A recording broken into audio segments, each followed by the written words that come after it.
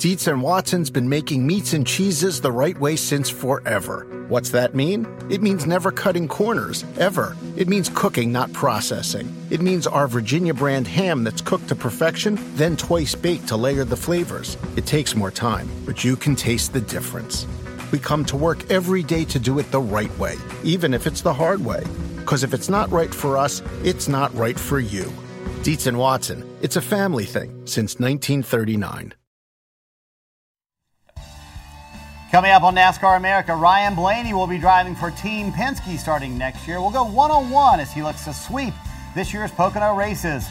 Matt DiBenedetto joins the show on a very special day for him, and he'll unveil his paint scheme for the Southern 500 at Darlington. And we'll have the story of Felix Sabates, co-owner of Chip Ganassi Racing, and his new perspective after a major health scare. That's all ahead on NASCAR America.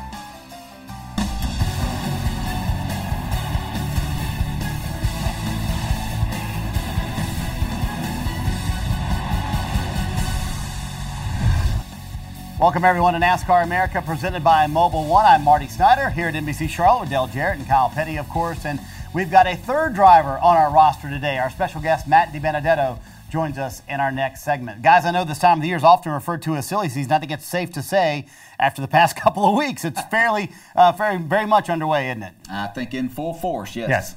Pieces are starting to fall into place. The dominoes are starting to fall. I feel like I'm in the back seat, so I'm going to lean forward here and say, here's what I think. Be careful, I'll turn the show around now, all right? It is silly season, but everyone's not laughing. No. There's a lot of people that are going to get left out on this thing. That's true, and at the end of the day, it is a very serious business. And let's get right to the news involving Team Penske and their 23-year-old star, Ryan Blaney. On Wednesday, it was announced that Blaney will join Team Penske next season in a third car that will be the number 12 car, joining, of course, Brad Keselowski and Joey Logano. Now, Paul Menard will leave RCR and replace Blaney in the 21 Wood Brothers car. Shortly after the announcement, Ryan Blaney shared his thoughts with our Dave Burns. A lot of news lately, and of course the latest is Ryan Blaney in the Team Penske camp 100% now. And I think a lot of us with the affiliation want to know what will be different now that you're 100% Penske. The number and really the team I drive for. This year we've had a great alliance with the Penske Group from the Wood Brothers, and that was really that was a big deal. That was getting us to where we could run a full-time season, and I think that was really helpful not only to me but for Jeremy Bullins as well, who'll be coming with me to the 12 car. So really, honestly, a lot won't change. It's nice to be adding a third car in-house at the Penske Group. That's a really big deal. Of expanding the Penske team while adding Paul Menard over on the 21 car. Paul's going to be a great fit for that team. So I'm looking forward to it. Ever since I got here in 2012, that's been my main goal. I've wanted to drive a Cup car for Roger Penske full-time, and really fortunate and I've had great opportunities to make it happen. And there's a lot of great people along the way who have made it happen. So it's been nice to get the news and to be able to tell everybody finally about what we're doing. But mainly we're trying to finish out this year strong with the Wood Brothers, with getting their 100th win. That's going to be really big. That's on my bucket list for this year, and trying to get as far as we can in the playoffs. So we're going back to Pocono this weekend where we won last time, so hopefully we can sweep that place this year and get them number 100. Okay, he's hit every subject now that I want to talk about, but let's flesh it out a little bit further. One of them was news. It all carries weight. Some of it lately has been bad for some guys. It was good news for you, but was it still kind of weighing on you that I can't tell anybody right now? A little bit. Obviously we know the deal before we put it out to the media, and that's been from getting harped on at the racetrack to social media of what are you doing, it takes a toll on you, and you can only not tell the truth for so long to people, or just keep your mouth shut. And it's nice to finally get it out there, and not only to me but to the team and to the fans of what they can look forward to, just to not have the questions anymore, so we can go focus on our jobs again, of going to try to win races and advance in the playoffs. So it's nice to finally get out there. I feel like we're pretty early in getting it out there, and that's really what you need if you're going to add a whole nother team. This is the right time to do it, because it's a lot more cars you have to build, it's more personnel you have to hire. So it's nice to finally get out in the open, just so we don't have to answer questions about it anymore. Not tell the truth is what he's saying. Bullins and you, crew chief, driver, how important to you? Very important. Driver-crew chief relationship is everything in this sport, and I've been really lucky to be with Jeremy ever since 2012, ever since I got here. It was his first year here on the Xfinity car too, so I worked with him on the Xfinity program for a couple years, and then when we went to go do Cup races, a couple in 2014, he was my crew chief, and then in 15 we brought him over to the Wood Brothers, and then obviously you know the rest. So it's nice to kind of bring him along with me. He's been a great guy. He's not only amazing at the racetrack, it's been great to call him a friend off the racetrack. And you hear drivers all the time talk about language between them and their crew chief, and if you can get a certain language, and communication is always there, and you just kind of get a feel for each other. We go back to Pocono. Other than the fact that they see you coming this time, what will be different? Not a lot, to be honest with you. I feel like we might go in with a little bit more confidence just because we won that race last time, but you don't want to be overconfident. I don't think that's a good thing, but I feel like we've done a great job all year of going to each racetrack and believing that we can win at any racetrack. Our cars have been fast enough, and our team is strong enough right now to where I truly believe that. So just go in with the same confidence that we've been doing all year, of trying to win stages and win races, and just trying to build your playoff stock really to set yourself up for Chicago and on forward. A lot of positive things happening for Ryan Blaney, newest member of Team Penske 100% this week. Good point, Dave. 100% now. And Ryan Blaney and Paul Menard are the latest drivers to announce their rides for 2018. Alex Bowman, of course, announced last week he will take over the 88 car from the retiring Dale Earnhardt Jr. And Eric Jones will replace Matt Kenseth in the 20 car at Joe Gibbs Racing. Seems like that announcement was like 5 weeks ago. So, no. So, with all this latest announcement, guys, who are the winners out of the situation with Menard and Blaney moving to the teams they're moving to next year? That's a good question. I think everybody in this group has won. We've got to take Richard Childress and move him to the side, because I think he's the one that's lost in this in this whole shuffle. But if you look at Penske with the Ryan Blaney move, they win. If you look at the Wood Brothers, keeps them in the game at a time where Paul Menard is going there, and Dale Jarrett said it yesterday, Menard's going to a team that is peaking at the top of their game, the best they've been in the last few years. A winning organization now that can go out and compete week in and week out. So we look at those two guys on that. But I look at those other moves too. And you look at Jones. You look at Eric Jones. You look at the other moves that have been made. These are moves that were made for the future. We're not talking about silly season 2018. These are moves that we're going to be talking about at Gibbs and at Penske, and these are long-term plays right here. This is not just about 2018. Yeah, I think what we saw yesterday was Roger Penske saying, okay, I have my lineup set for a while. It was just announced earlier with Brad and Paul Wolf. He's got that done. We know Logano is there. And this is saying, this is the organization we're going to have. We're going to have 3 young drivers that we can build this organization around, sponsorship-wise, everything. They're talented. And I think one thing that drove Roger Penske there, it was great for him to have the opportunity to kind of see what Ryan Blaney could do on the big stage. And I don't know that he was actually expecting to get as much as he got. And that's nothing against the Wood Brothers, but they hadn't been, at this level and doing a full season in a long time. But Jeremy Bullins came in there, and they have really performed at a high level. And I think Roger said, I can't be having him get away anywhere. And so, this is also a good opportunity for them to look at their program and say, this is what we're doing. And this worked out great for the Wood Brothers. I know, Lynn and Eddie are some of our best friends, and for them now to probably get, because the Menard sponsorship is a very good dollar-wise sponsorship, and Paul is an outstanding driver.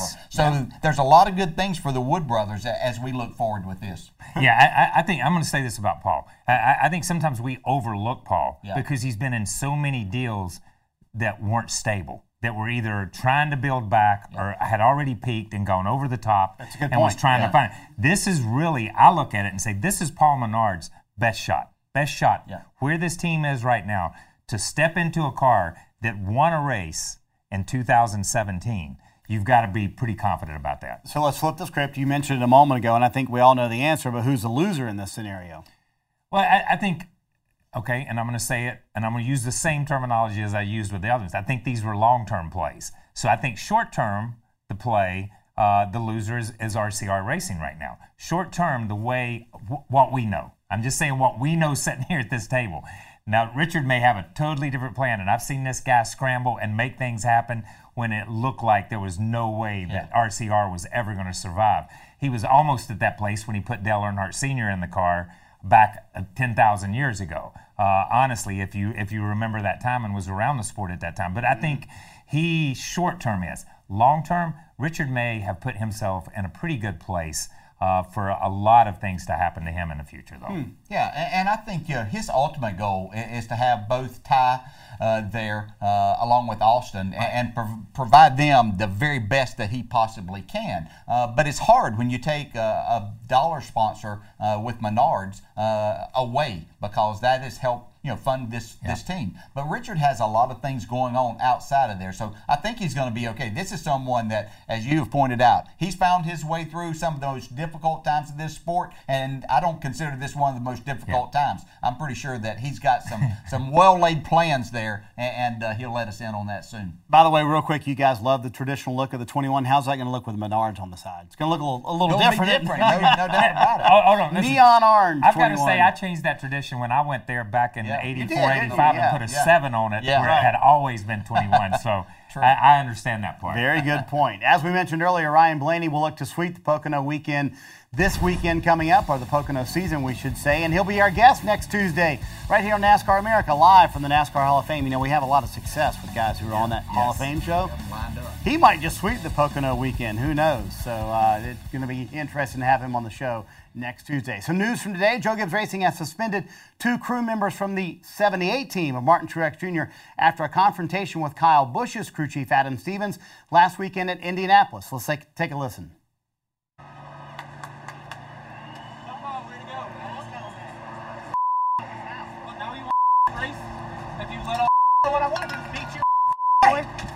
I don't care.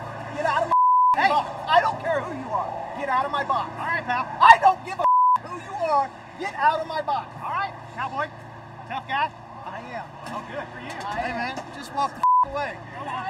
Wow, heated exchange there. Now the tire changers, Chris Taylor and Lee Cunningham, both of Martin Truex Jr.'s tire changers, are suspended for the next 3 races. Kip Wolfmeyer and John Royer, who are veterans, will replace them. JGR obviously provides the pit crews for the 78 team. So I guess the immediate question is, guys, does JGR have jurisdiction to do this? I mean, it looks like it's obviously going to provide them somewhat of a competitive advantage on pit road. Okay, after seeing this, I have to admit that I was wrong when I said these guys weren't teammates. I mean, they had team orders at the end. They were like, well, I'll let you lead, you let me lead. Yeah. And they made the comment. And I said after the Indy race, I don't see them as teammates. This is front row. That's Joe Gibbs Racing.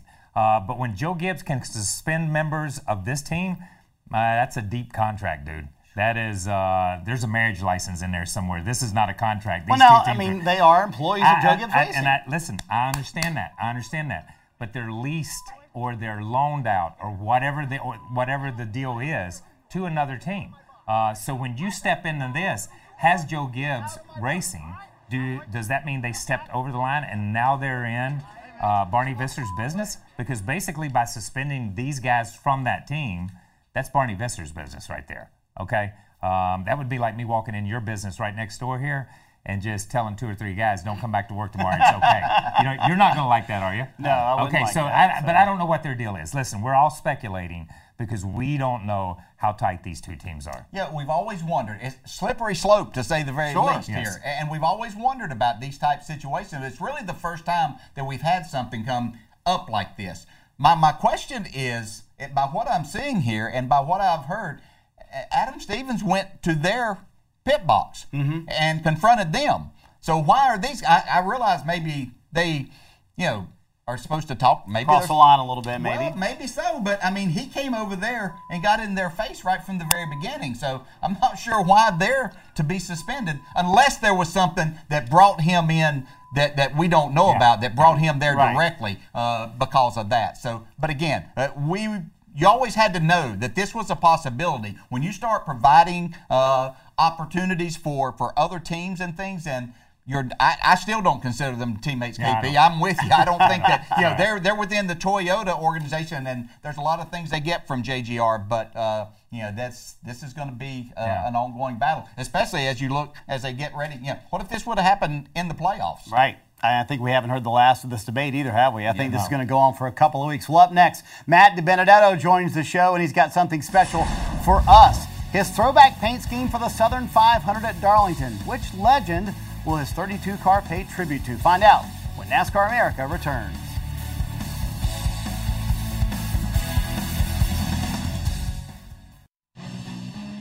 Formula One is on NBCSN. A record 5 wins in Budapest isn't enough for Lewis Hamilton, of course. See if he makes it 6 in the Hungarian Grand Prix Sunday morning, 7:30 Eastern on NBCSN. Who is that? I'm Matt DiBenedetto, a.k.a. Taylor Swift, tonight. If I walk in the shop first thing and I'm not carrying all the trays, they're like, nope, get out. No, you're not allowed in here.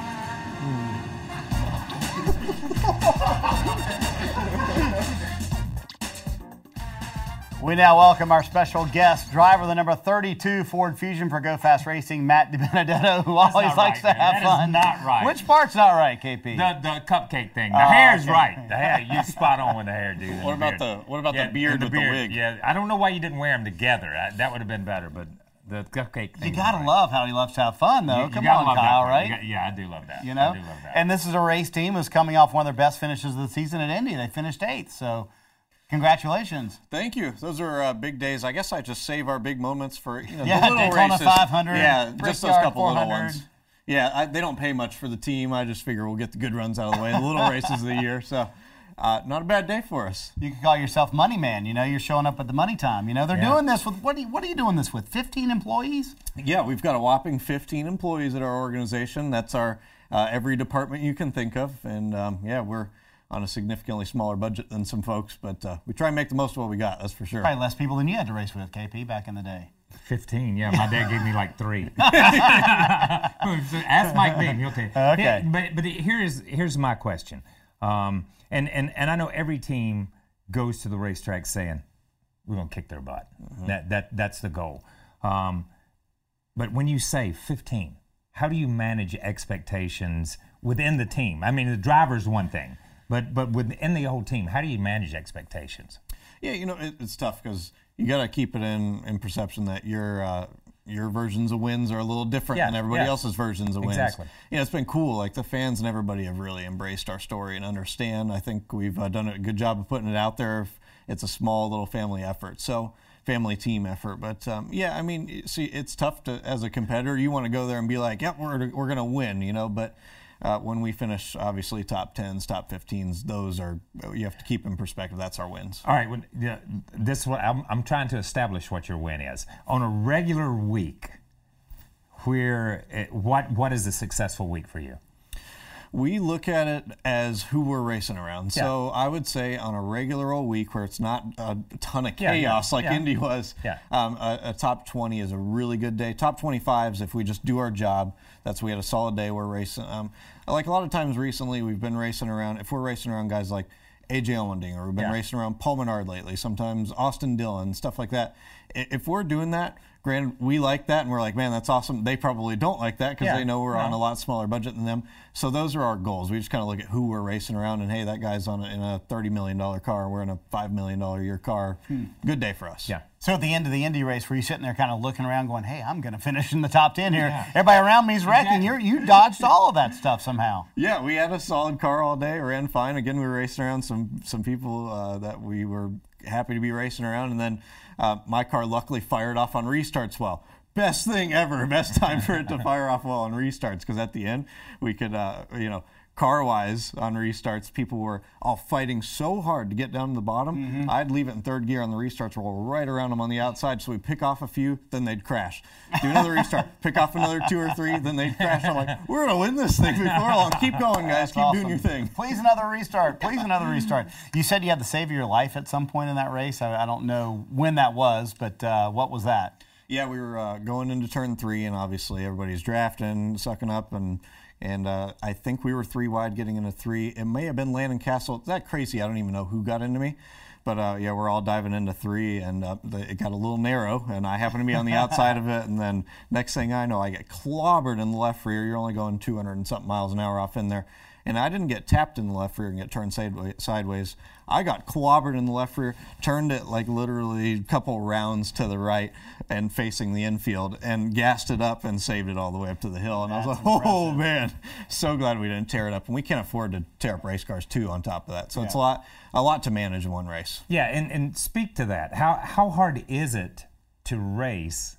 And we talk about managing expectations, but manage the race where you have a car that you can load up when the day is over with.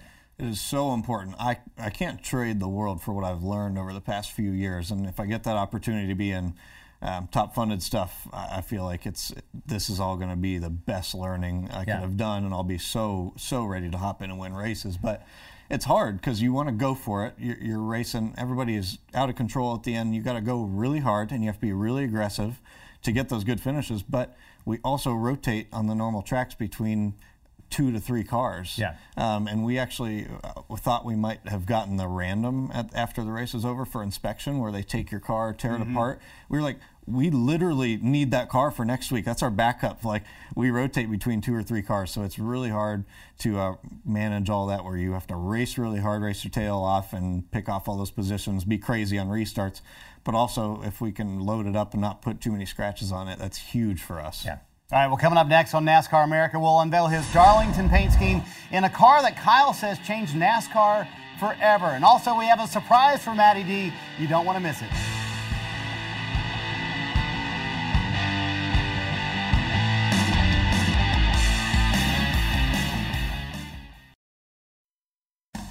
NASCAR America is brought to you by new Mobil 1 Annual Protection. Proven protection for 1 full year.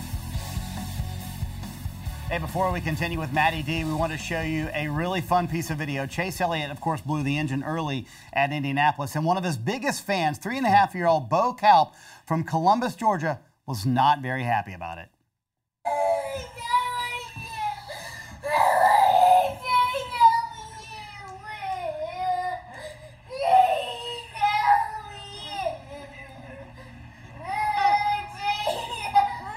Bubba, what happened?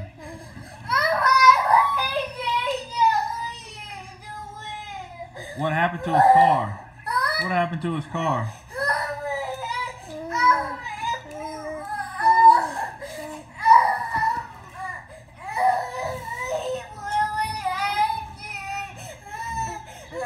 Are you okay? Oh, poor little buddy. Now, I feel so bad for Bo all of a sudden.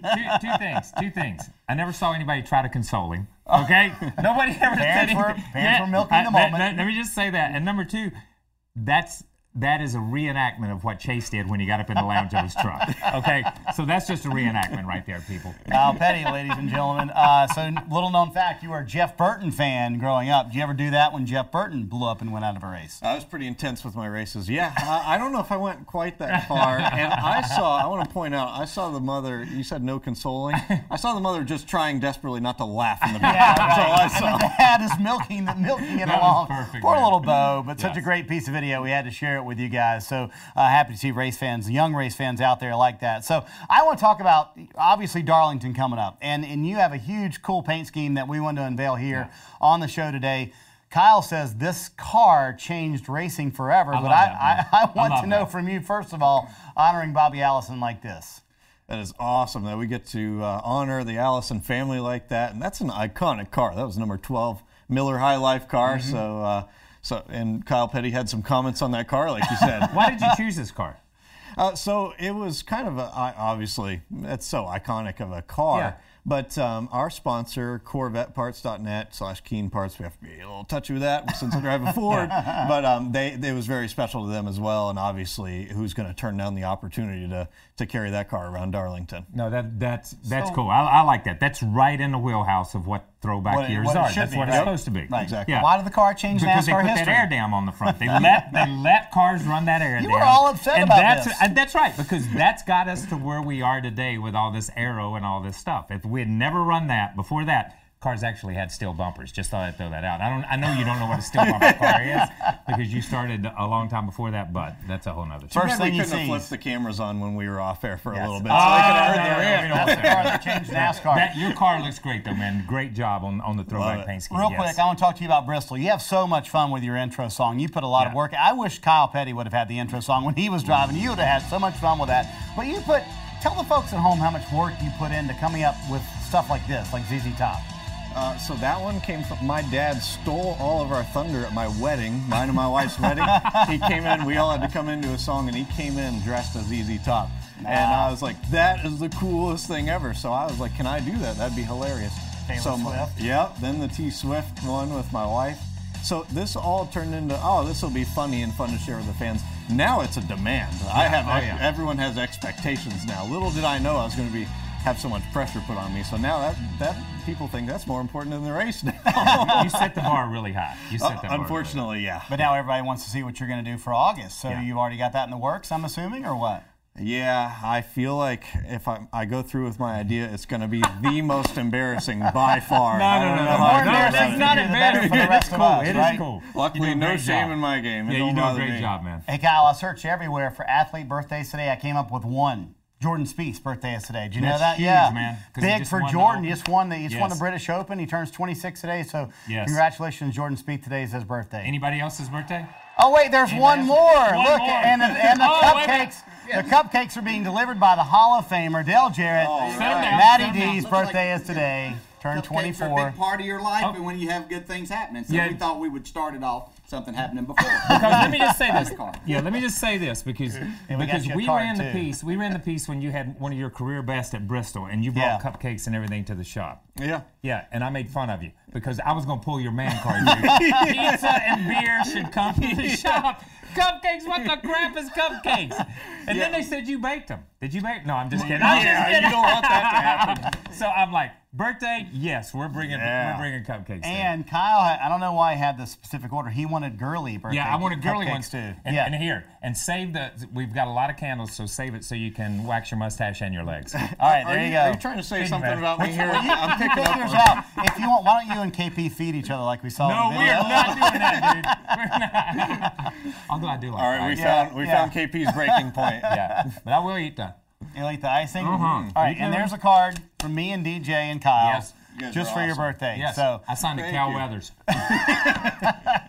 Very cool paint scheme. We're excited about you honoring Bobby Allison at Darlington. Really cool. Happy birthday in all sincerity, and go get you another top 10 this weekend at Pocono. Thanks, guys. Sounds good to me. All right, there you go. That's the plan for Matty D. Our thanks to him for joining us today. I'm not sure if he'll ever come back, but we appreciate him being here. Hey, next up, a story that is near and dear to this guy's heart, no doubt about it. But first, a quick reminder about what's coming up on NBCSN tonight.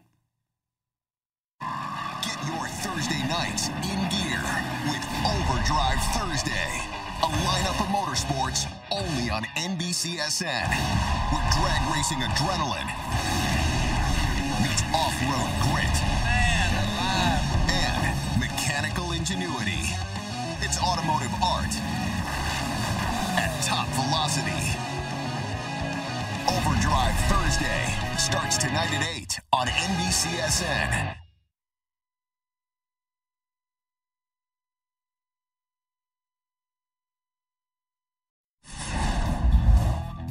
Kyle Petty scored 8 wins in his NASCAR Cup Series career, including a dominant victory at Pocono in June of 1993. Kyle led a race-high 148 laps and beat Ken Schrader to the checkered flag by 5 seconds. The Pocono victory is one of 6 Kyle would claim with then-owner Felix Sabates. Kyle Petty and Felix Sabates were a bit of an odd couple, to say the least, as driver and owners go, but their friendship they formed back in the late 80s is one that will last, no doubt, a lifetime. Felix Sabates is like a second father to me. There was a time, a really tough time, last year, when we all thought we'd never see him again. We were preparing for the worst. Because I was the week of the shower race. Yes, yeah. So they brought the clothes to go to the funeral. Yeah, a lot of people did. And somebody said, it's a good thing you didn't die that day, because that was qualifying day. I spent 8 years racing for Felix. It was the best time of my life. Yeah, we were an unlikely pair. A long-haired country boy from North Carolina and a Cuban millionaire who had fled Castro's communist revolution when he was only 15. I left with $25 and 2 boxes of cigars. That's all the money I had. The biggest adjustment was I did not speak a word of English. I got a job at the age of 15 shoveling coal in the coal furnace. I worked in the hospital washing pots and pans, and then I came to North Carolina. I worked at a furniture factory in Lexington, 80 cents an hour. My first real job ever was selling cars. But Felix made his fortune in the retail business, Atari and Teddy Ruxpin, then Compaq Computers. In the first year out of the box, we did $1 billion in sales. Wow. First year. That's what afforded me to have a race team that you can go wreck cars. In 1989, fellow Charlotte businessman Rick Hendrick sold Felix a NASCAR team. He also offered to help him find a sponsor and a driver. What were you thinking when Rick said, I know this unemployed guy named Kyle Petty? You said, why do you want to hire me? I said, because you're young and you got a name. And if you're going to market somebody, you are the perfect person for that. Off corner number 4, the checkered flag waves, and Kyle Petty has won. And car owner Felix Sabat is here in Victory Lane. Kyle Petty, for the 3rd time, breaks the bank at Rockingham. This is my 30th year. The best 8 years is the 8 years I spent. Mine too, man. We became family. Felix tasted even greater success, partnering with IndyCar champion Chip Ganassi. Race teams, car dealerships, community projects. It was a hectic pace every single day. January, when I went to the 24 Hours of Daytona, I wasn't feeling well. I came home and woke up the next morning and I can't breathe. So I drove myself to the hospital. And the minute they saw me, I was in intensive care. And I spent 2.5 weeks in the hospital then. I should have known that I wasn't cured. And I kept pushing myself and pushing myself. And in August, my blood pressure was through the roof. My oxygen level was at 55, which should be dead then. And my pulse was like nothing, even though I got a pacemaker. And I remember when they put me in the ambulance, he said, put your foot in the gas, I'm gonna lose him. And that's the last thing I remember for 3 months. I spent 29 days in a coma. They thought I was brain dead. They were pretty much gonna disconnect me. So 4 o'clock in the morning, they took my tubes up. All of a sudden, I started going like this with my arms. I had to learn to walk again. I couldn't walk. I couldn't feed myself. I kept doing exercise and working with the therapist, and I'm playing golf again. I'm lucky to be here. You are lucky to be here. There were numerous times I come over and stood at the foot of the bed, and I didn't think. You know, I used to worry about little things. Now I don't even worry about big things. How does it make you feel when you go back in the garage area? And so many people who had bought funeral clothing are now like right there beside of you. You know, there's a guard at one of the gates in there that gives away kisses, little candy kisses. Yeah. The guy grabbed me, hugged me, and I started crying because he was crying. He said, everybody said you were dead. And the love that people showed me in that garage, because in the business world, they're probably wishing that I die so they can take over my business. Not in the NASCAR family. And you can see the full version of that Sunday on NASCAR America, or Countdown to Green, I should say, and an amazing feature, Kyle. Great job on that. We sort of heard it there, but what did Felix mean to you in your career as a driver, but more as a man? Yeah, everything, and that's no joke. I think, and I think when you're in this business, it is family, and we heard Felix speak to family. But there's people that come along once in a lifetime and touch your life. And that's the way Felix was for me. Taught me so many things about business, about life, about family. He never let his kids walk out that door without telling them that he loved them and hugged them. That's not a Southern thing. That's a Cuban thing. Okay? That's not and it was just different, the things that he taught you. But through all that we went through and all the good times and all the bad times, I still consider him my best friend. I mean, we talk. I went to the hospital to see him. His family was there all the time, and he's just a great individual. And you know, he drove against him, and Felix would spend as much time talking to Dale Jarrett and talking and out just seeing everybody. Yeah. He is incredibly social. Yeah, just an incredible person. I mean, the story is incredible. If he wasn't in racing, just you know, you heard that, just what he did to make it here and make the man that he is. But you know, I have to say, you know, we all have successes and we have failures and things. But the thing that is most important to all of us, I think, are the friendships that we take away from here. Yeah. And yes, he talks about you talk about being him being a friend to you and a father figure, but he's also got a huge friend in you. And I know that as he was going through this, I could tell how much it was bothering you, and just for you to go there and take that time. But those special friendships, are times that we cherish more than anything else. Yeah. So let me ask you this: why would he still want to be involved in the sport? Does he get does he get? He loves the people. Yeah. He loves the people. You heard him talk about gate guards, guys that have worked for Felix and I, when we had the team, when it was Sabco, and now it's Ganassi, guys that work for other teams that come over. He used to love to sit on the back of Dale Earnhardt Sr.'s boat and say, "See that boat over there? Mine's bigger." That's the way he is. But he loves the people. He loves the fans. He loves the officials. He loved Bill France Jr. So I think from that standpoint, yes. A lot of people outside may have wished something bad had happened to Felix, but Felix knows the people inside that garage area prayed for him every day. Yeah, and he's a rock star. You go somewhere with Felix, everybody knows him. Doesn't matter where you go. If you walk around Charlotte with Phoenix, everybody knows him in Charlotte. I can tell you that. We're looking forward to the full version of that Sunday coming up on Countdown to Green. Well, we'll shift our focus back to Pocono and the Tricky Triangle. Kyle and DJ will tell us why braking and shifting will be such a huge factor on Sunday.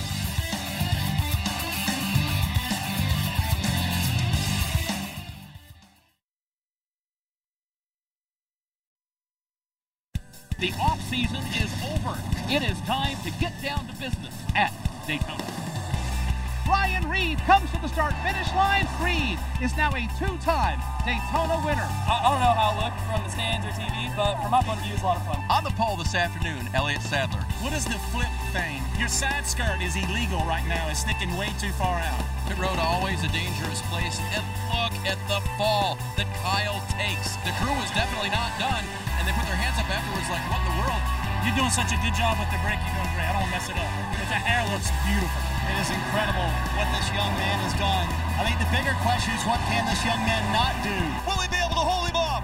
William Byron wins at Indy. And we will rejoin the NASCAR Xfinity Series from the Iowa Speedway in Newton, Iowa. No Cup drivers whatsoever. That's right, the Xfinity Series back in Iowa this weekend, where they were 5 weeks ago, and William Byron won there too. That's this Saturday, 3:30 Eastern on NBC, and then Sunday, the Monster Energy Series takes to the Tricky Triangle at Pocono. Sunday, 3 Eastern on NBC-SN. So, KP, let's talk about your favorite racetrack, Pocono, the Tricky Triangle. So, I don't understand how we go there 5 weeks apart, and the racetrack's completely different than it was 5 weeks earlier. How is that always the case? Yeah. I don't understand that either, but it always has been that way. It has always been that. That's not a new phenomenon where they repaved it or they changed something. It was that way. My dad used to go up there and race in the early 70s, run the USAC race, and it was a strange little place then. But then when we started running twice, it was always that way as a driver. Yeah, it's just so unique. I mean, we were talking last week about Indianapolis and the 4 distinct corners. Well, you have 3 completely different corners. At least the ones at Indy look somewhat alike. The 3 corners here look nothing alike, and they drive nothing alike. So as a driver, it's a real compromise. Yeah, you want your car to handle as good as you possibly can in every one of the corners, but it is so different when you go back there from one race to the next. I don't know if it was the getting the rubber down the first time and then you come back. It obviously or generally is a little bit hotter, but we saw a lot of brake issues, a lot of transmission issues. That was one of the hardest. That was really scary to see that, and we've seen a number of others, but I'm sure that drivers have gone to their crew chiefs and said, look, I want a better brake package than I had because they don't need to be dealing with that. That into this longest straightaway that we have in this sport, you're carrying way too much speed to be thinking about having issues with your brakes. Yeah, I think a lot of these guys, I think a lot of teams underestimated the amount of brake that these guys were going to use in this race with this lower downforce package. And some of the things, the way they're shifting now and not letting the engine drag the motor down or drag the RPMs down.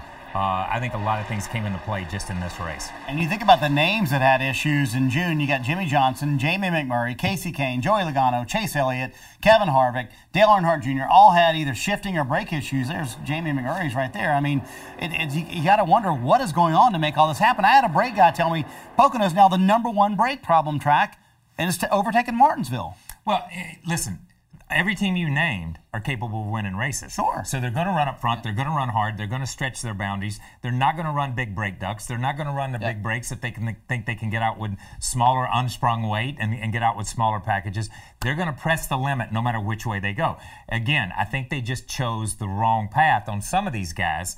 And that's why they run into issues. I don't think the guys that we saw that in this race have issues. I don't think you'll see them have issues in this coming up race. Yeah, there are better things that they can put on the car, more reliable for that. But as you said, I think the lower downforce package caught them by surprise because it used to be that, yes, going into turn one was a heavy braking area, but it was quick. You were off of them. And then you really didn't use much over the tunnel and into turn three. But the way that they shift now, of course, I didn't do it right, but I used the engine to make sure that it's helped slow me down to where I didn't have brake problems, but you didn't do that much with it. So now they're using heavy brake and downshifting later in all three of the corners to make the speed. Well, you're both former winners there, so I think you both know what you're talking about, so maybe that was the right way to do it, DJ. Okay, time to reveal this week's NBC Pit Crew All-Stars. We've got 3 more nominees. We'll start with Pennsylvania's own Josh Sebecki. He's a rear tire carrier for Clinton Boyer. He also works as a fabricator on the 14 team during the week in the race shop. Next, we have Mike Lingerfeld, a longtime crew member in the garage area. He's a front tire changer for Ricky Stenhouse Jr. He's been a crewman at NASCAR's top level for nearly 2 decades, winning titles with Bobby Labonte, Tony Stewart, and Jimmy Johnson along the way as well. And lastly, Tanner Andrews. He's part of the pit crew for William Byron in the Xfinity Series. Prior to entering NASCAR, Andrews was an accomplished wrestler for the U.S. Olympic Education Center out of Northern Michigan University. And here's a look at this week's nominees, all 3 of them. We'll certainly talk about them throughout the weekend at Pocono and at Iowa. And of course, we'll reveal this year's Pit Crew All-Star team in November during championship weekend at Miami. Still ahead, 3-on-3 basketball NASCAR style. And while everyone likes to blame things on this guy, Kyle Petty, he takes a bad rap, let me tell you, folks. NASCAR America is brought to you by new Mobil 1 Annual Protection. Proven protection for 1 full year.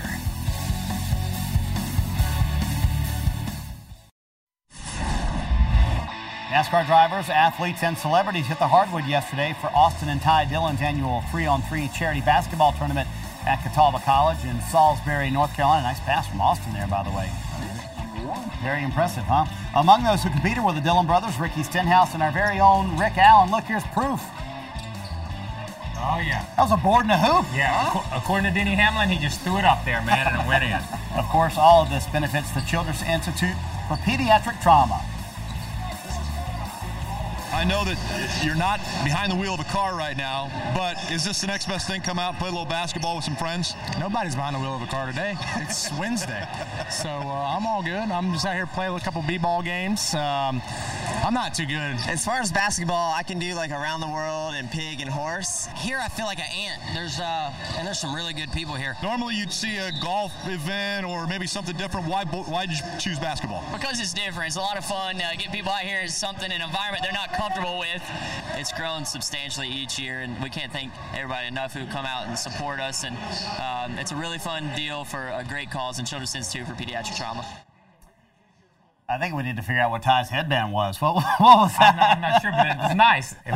Was it nice? Yeah. I like it because it's different. You don't see that every day. You know, Rick, for as much grief as we gave him in Indianapolis, is going to say, well, I made a basket. Yes. You should play it on NASCAR America. Yeah, he's probably going to claim a lot more than one by the time the story gets told. Yes. So I'm sure he had quite a few. By the way, did you hear that Dale Earnhardt Jr. is joining NBC? I know you said that. I swear I didn't. You were on Serious You Go. I hadn't heard the news. So the other day on the show, Jeff Burton gave Dale Earnhardt Jr. a tip. Listen in.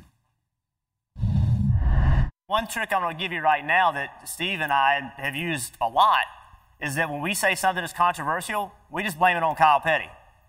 And everybody tweets him and they say all the bad stuff to him. That's goal number 1. Anything you say is controversial, just blame it on Kyle. Works good.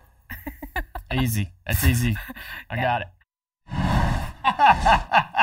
You know, you already get... That is a fact, though. That's a fact. Well, they do blame stuff on you, but you already get all the tweets from fans who think that Steve Letarte is you in the booth. They all think you're in the booth every day. You know, I don't know if that's people think that rednecks really do live in Maine, where Letard is from, or if I have worked on my accent so much that my accent sounds like I'm from New England. I don't know why. I don't understand that. How many tweets do you get a day saying you're Steve Letard? Listen, on Sundays, and they'll tell you, because we said and I show them all, man. I show them all. The nastier, the better. But it is so funny. So many people were like, "That's stupid, Kyle Petty. Listen to what he just said in the booth." I'm like, "I'm not in the booth. That's Steve. Sorry." So I get a lot. The thing is, it wasn't like we weren't saying something stupid in the truck. We were watching the race, but we just weren't on TV. True. Real quick, Junior's chances this weekend at Pocono racetrack where he swept before. He has. It's going to be tough, though. You know, they're struggling, and I've said this before. I think that they just haven't found what their drivers are looking for with this lower downforce package, and it's going to be tough. But a lot of strategy can be played if you keep yourself in the game. Yes, and lightning can strike. Okay, but the way they run right now, lightning's going to have to strike. Well, and that's how Steve won kind of those. Both the races they swept, they used strategy to make it happen. But don't you think Hendrick Motorsports has found a little bit maybe? I think they're working extremely hard. They know how important it is for Dale Jr. to go to victory lane, so that benefits all of them, but they certainly need him in victory lane. Yes, they do. Hopefully in the next 6 races. I mean, we're not pulling for anybody, but the playoffs with Dale Jr. We need him in victory lane. All right, that's all for NASCAR America today. Make sure you check out NBCSports.com/NASCAR America. Don't forget, Xfinity practice starts tomorrow at 5. Dietz & Watson's been making meats and cheeses the right way since forever. What's that mean? It means never cutting corners, ever. It means cooking, not processing. It means our Virginia brand ham that's cooked to perfection, then twice baked to layer the flavors. It takes more time, but you can taste the difference. We come to work every day to do it the right way, even if it's the hard way. Because if it's not right for us, it's not right for you. Dietz & Watson, it's a family thing since 1939.